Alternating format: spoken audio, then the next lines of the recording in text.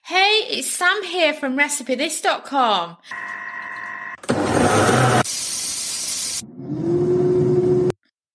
Today's kitchen gadget recipe is for slow cooker minced beef cobbler. I love this recipe because it's just such a cheap way to make stew and dumplings in the slow cooker. And I often find that beef, especially braising beef and similar that you need for your slow cooker recipes, can become really expensive. But having a cheap pack of mince around is absolutely brilliant because you can use it as a base for slow cooker stew and dumplings instead of chunks of beef. And it's just a fun way of doing it. And also, what I also do is I make my own no suet dumplings mix. So it's because I'm not using the suet and I'm making it from scratch instead.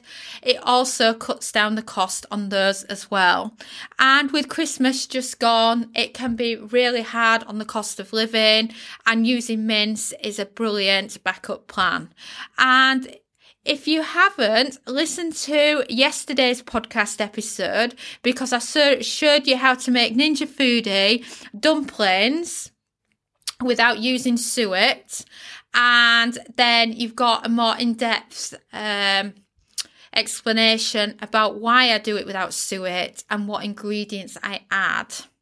So to make a minced beef cobbler, you'll need 750 grams of minced beef, 1 medium onion, 3 large carrots, 2 celery sticks, 2 cans of tinned tomatoes, a tablespoon of tomato puree, a tablespoon of olive oil, 2 tablespoons of dried parsley, 1 teaspoon of mixed herbs, as well as salt, pepper, 2 cups of frozen peas, and 3 frozen beef stock cubes.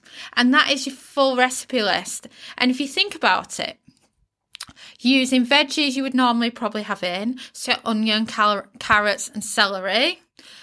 You've got tinned tomatoes, tomato puree, olive oil, and then seasons you'd normally have in the cupboard. And I always have some beef stock on hand and some frozen peas.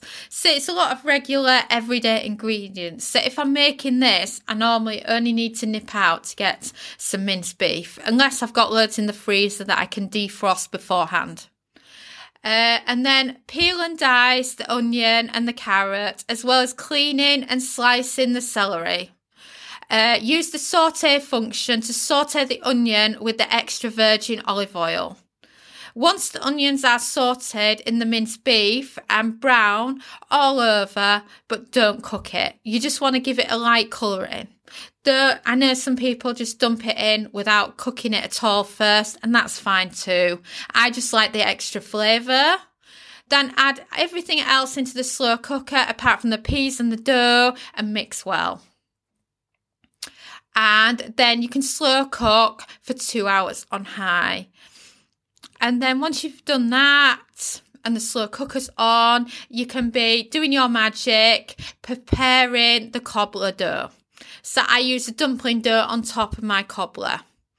And then after 2 hours, stir in the peas, fork test your carrots to make sure they're cooked. Add in a little mashed potatoes to thicken it if not thick enough.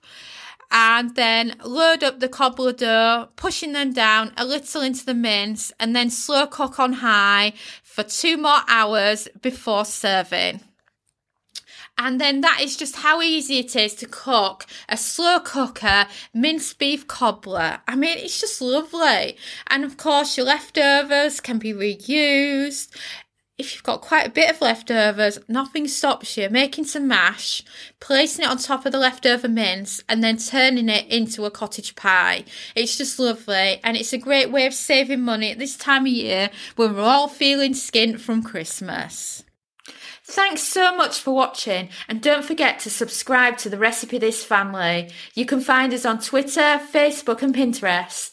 We also have a weekly newsletter at recipethis.com/newsletter, where we share with you our latest kitchen gadget recipes, what we're cooking in the Milner kitchen, and so much more. As well as this, we recommend that you subscribe to our YouTube channel, and then whenever we have a new video, you will be the first to know. And if you want to know about all our future videos, then I recommend you hit the bell for instant notifications. But even better, we now have a podcast. It's called Magic with Gadgets. Simply search Magic with Gadgets on your favourite podcast player and you'll find us there.